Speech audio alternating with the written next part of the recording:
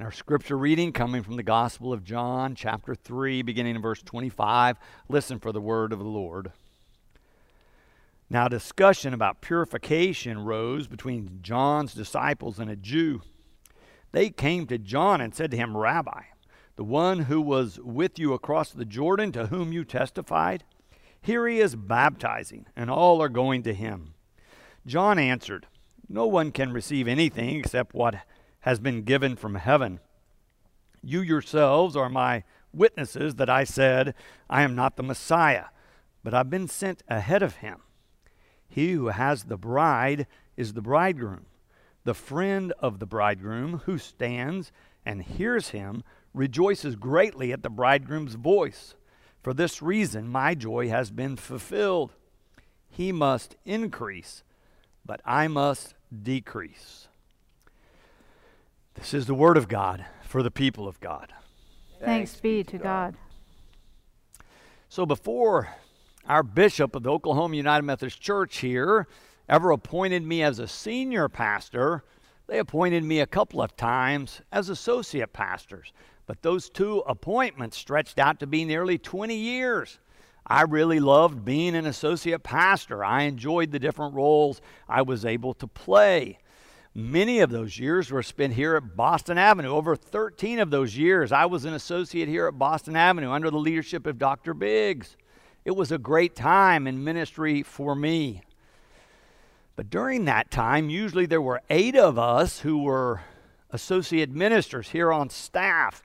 I saw a number of them come and go during my 13-plus year tenure here. One thing I observed for many of them is they became confused about their role while they were here. This is sort of how this would play out. They would be here for a while as an associate, and then they would disagree with something the senior pastor decided. Sometimes they began to think not only did they disagree with that, but they disagreed with some other things, and in fact, maybe they could run this church better than the senior pastor. Well, I'll tell you, that takes you down a bad path. They became confused about their role. They began to engage in behavior that was not productive. It's a hard place to see a friend and a colleague find themselves so confused about what their call or their assignment or their role is to be. In our text today, we have some of that. But as we think about those people I knew, I need to recognize, I put this in your outline, because of their confusion about their role, they ended up with the wrong focus. I think some of these disciples of John the Baptist that we read about here in John 3 this morning are on the verge of making the same mistake. They come to John, it seems like, a little bit upset. They realize Jesus is now baptizing. More people are headed over to see him than are coming to see them. And John the Baptist, they want to know, John, what are you going to do about that? Well, he gives a variety of answers when he responds to them. I want us to focus, though, on that very last sentence, that last verse we read, verse 30. He simply says, he must increase, but I must decrease. He must increase, but I must decrease. What I want us to notice is how clear John is about his role. John is living in the present. He is living in the present moment. He says, in fact, I am happy about what God is doing. I'm happy about what Jesus is doing. He is so very clear about his role. He says, I've been called. I was sent ahead of time. Oh, yes, I was a witness. I testified to what God was doing in Jesus. But now he must increase, and I must decrease. So I was reading through this text. I began to wonder, what if we could apply that kind of insight, that kind of clarity to our own important relationships? Too often we fail to live in the present. So often the troubles we're struggling with have to do with something that's not yet happened, or even more often something that happened well in the past that we have yet to deal with. So often it has to do with unmet expectations, things we wanted from someone else that never came to pass. In my very first appointment out of seminary, I was at a church that had a counseling center. About half of my time was spent counseling individuals, couples, families, make appointments, meet with these clients, help them work through their problems. I was really surprised at how often the problem that they brought was not so much about current issues or behavior, but about something that happened in the past, how it didn't match the expectation, an expectation they'd brought into the relationship, or maybe one they weren't even aware of that they were putting on the other person. So often the trouble they were struggling with was about something they had hoped for that never happened.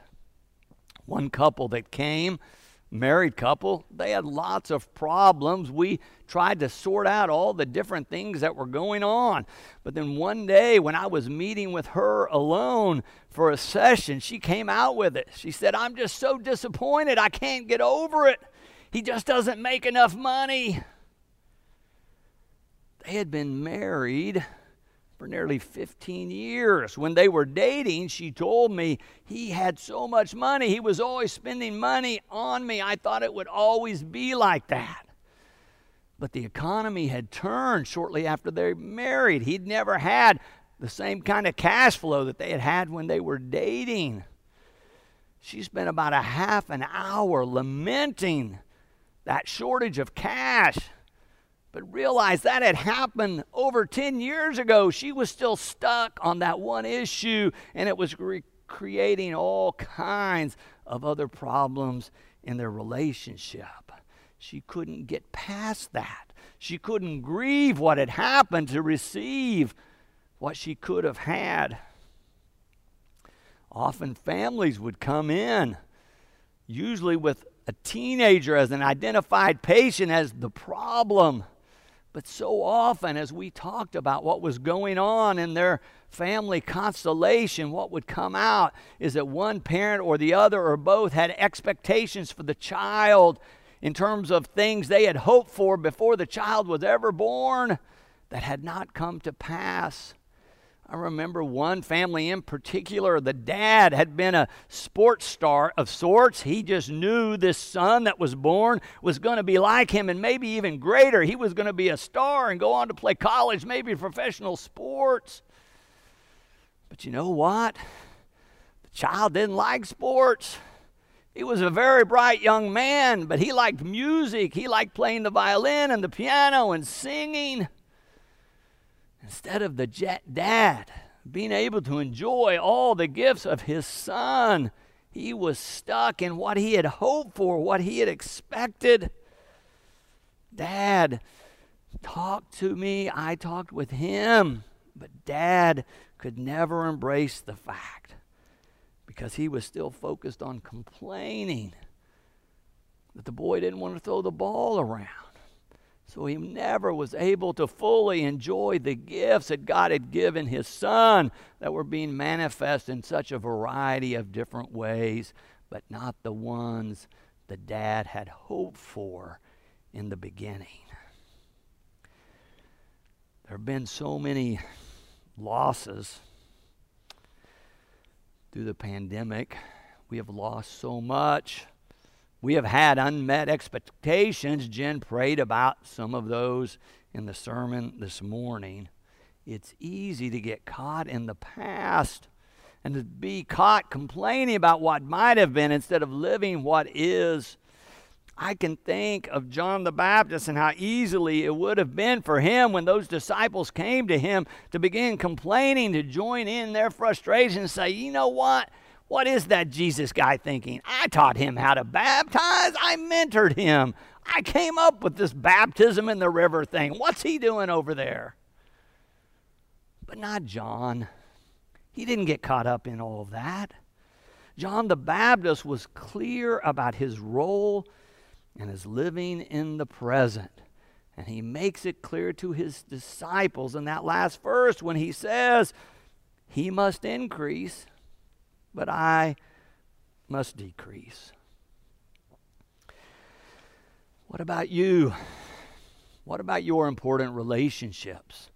Are there issues? Are there problems? Is there trouble? Are there struggles? So often we blame somebody else, or we just live with the frustration rather than refocusing our energy, rather than thinking about what might we change, what might we let go of, what might we try. How might we refocus our energy to make this a better relationship? So often the healthiest thing we can do is grieve what we had hoped for so we can receive what we have. Sometimes we have to grieve what was lost so we can honor and enjoy what we have. Certainly the pandemic has given us plenty of opportunity to grieve so many different kinds of losses. People have lost their lives. People have lost loved ones. Some people have lost their health even though they survived having the virus. Some people have lost businesses and jobs. We've missed out on births and weddings and baptisms and funerals. We've had to postpone trips and sometimes job promotions or moves. I think of the students and how the seniors last year, they're coming up anticipating graduations, and all of a sudden schools are closing and no graduations are happening, and what a loss it is in their lives. Or the seniors of this year who have been so disrupted throughout these weeks and months of the pandemic. Maybe they will get to have a graduation, maybe not, but they've lost so much in terms of the regular routine and celebrations. I think about all the different kind of extracurricular activities that have been canceled, whether it's music or sports or speech, trips, competitions, festivals that they would have enjoyed, that would have enriched their lives, all lost because of the pandemic.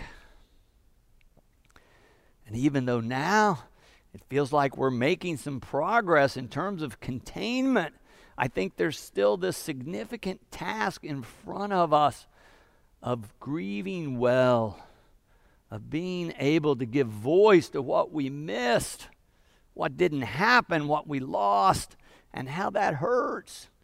That is real pain. But I think as a church community, we can help each other grieve well. We can come together and support one another. I think we've been doing it throughout the pandemic. From the stories that I hear back from you, you have rallied around one another. The staff, of course, is here to help, but so much of the ministry is done amongst the congregation. But I hope that we can help one another, not try to avoid what has happened, but grieve the lost so we can celebrate what we still have and where God is leading us and what our futures might still hold. I read a book years ago about a pastor who started a church purposely to be a multi-ethnic fellowship or church community. He knew there were going to be extra problems because of clashing cultures and differences in backgrounds, and yet he was feeling called by God to start this work. So he started a church built around this idea that we could have this kind of diverse gathering of human beings becoming a Christian community. A single woman heard about what he was doing. The more she heard about it, the more she began to feel called to go and join the church and be a part of that work. So she did so. It was a wonderful experience. But then she says, after 9/11, things changed and became much more personal for her. She said that there was a man from the Middle East that began to attend services. He had been raised in Islam. Over the course of weeks and months, he finally decided he wanted to be a Christian and converted. She was able to meet him. They became acquainted. They became friends. They began to work together at the church. She says after a while, she began to think she was falling in love with him. But she said she couldn't wrap her head around it. that her whole life she had prayed to God to bring her someone to be her spouse that was like her, that would understand her, that grew up like her, that would be easily compatible with her and her family. This man was none of those things. He did not have a family like hers. He did not grow up speaking the same language or even in the same country or practicing the same religion. There were so many differences. She said she found herself worrying about what her friends were going to think, that she was involved with this man from the Middle East when there was such hatred going on in our country after 9/11 for anyone who might be a part of those ethnic groups or from one of those countries. She said she even found herself in prayer saying, God, why? I've prayed my whole life for something else, and now I'm falling in love with this man who is so different. But she says, as she continued to pray about it, over the course of the next several days and weeks, she began to feel like God was saying to her, this is the one. But she said she realized she was going to have to give up what she had expected and what she had prayed for all those years if she was going to be able to receive the blessings of this relationship that came so unexpectedly. Well, when the book was written, they had been married 5 years.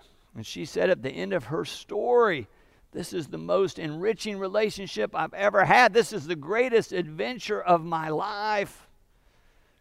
But you can see how she sort of had to go through that process of grief, giving up what she had expected, what she had hoped for, to be able to receive the relationship that was right there, that finally she was able to embrace as one that God intended for her to be a part of.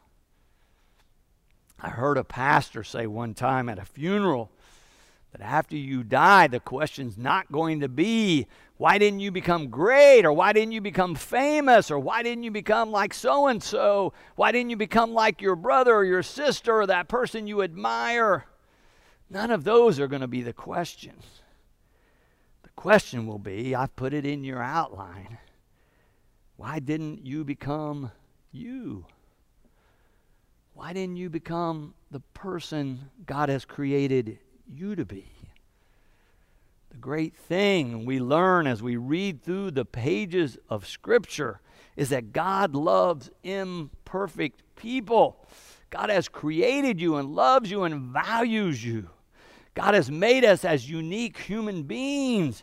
We're called to fulfill the role that we can play, not the role we see someone else playing. We're called to live out the gifts and to share the gifts God has given us for the common good, for the good of the community, to develop and utilize those, to continue to see God's calling in our lives so that we might experience the abundant life that Jen prayed about earlier in the service that God promises us through Christ. Oh, even if we're living those out, even if we're perfectly aligned with God's will, we will still experience grief and loss in this life. There will still be expectations that go unmet. There'll still be struggles that we have.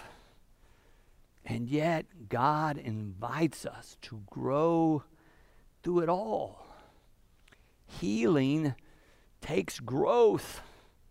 Wholeness takes growth. Spiritual maturity takes growth.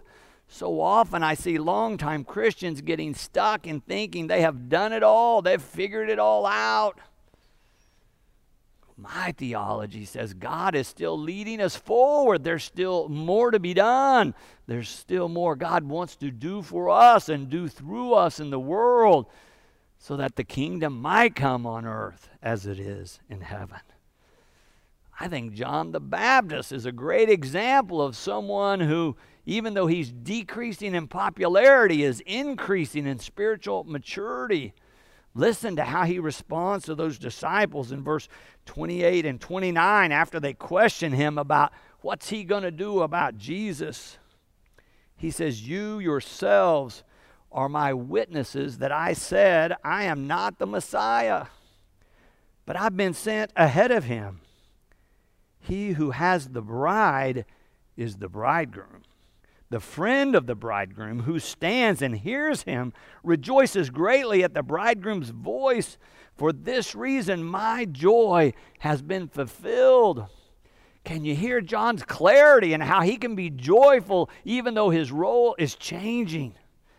I put this question in your outline. How can you find joy even in changing circumstances? You're going to find, if you live long enough in life, if you have relationships long enough, that they're not always going to meet your expectations. You can love a person and they can still disappoint. You can think you're clear and still be confused. Life brings us all kinds of surprises and struggles. But John is this great example that in these changing circumstances, in these shifting roles, he's still finding joy, because he's clear that God is at work in all of this. Are you living in the present? Are you stuck on an old wound? Are you stuck looking at expectations that you once had, or fighting about them, or struggling with them? It might be time to let some of that go. It might be time to grieve the loss so that you can receive the blessing that God still has for you. It might be a time to refocus, to reorient yourselves. Lent is a season about repentance or changing of mind, of reorienting who we are and how God is at work in our lives, giving up some of the things that are obstacles to our relationship with God in Christ, repenting, allowing God to repair and help us recover and heal. It's a time of laying down some things, giving up some things, surrendering some things at times so that God can do more, so there can be new growth and new blessings come alive in our lives. Can John the Baptist help you bridge the gap between relationships you hope for and the relationships you have? Have you heard the story of the man who went to the doctor's office one morning early? He was in the waiting room and he had been there 5 minutes, 10 minutes, 15 minutes. Many of us have experienced this. They've not called you back to the doctor's office yet, or they've put you in the room, but the doctor still hasn't come. Well, this man began to get agitated and frustrated. He kept checking his watch. He kept going back in the hallway looking for the nurse, saying, "Is the doctor coming?" Finally, the nurse asked him what was going on. He said, "I've got another appointment." She says, "Well, where do you have to go?" He says, "I need to be at the nursing home where my wife lives. I am there every day to have breakfast with her." And the nurse said, "Oh, does she get really upset if you're late?" He said, "Well, no. In fact, she doesn't even know me anymore. She hasn't known me for years." And the nurse said, "Well, you're still going every day. You seem to be awfully worked up about getting there if she doesn't even know you." He took a deep breath, and then kind of a smile came on his face. And he said, "Well, even though she doesn't know who I am, I still know who she is." Put this at the bottom of your outline. The happiest people don't necessarily have the best of everything. They just make the best of everything they have. Amen. And thanks be to God.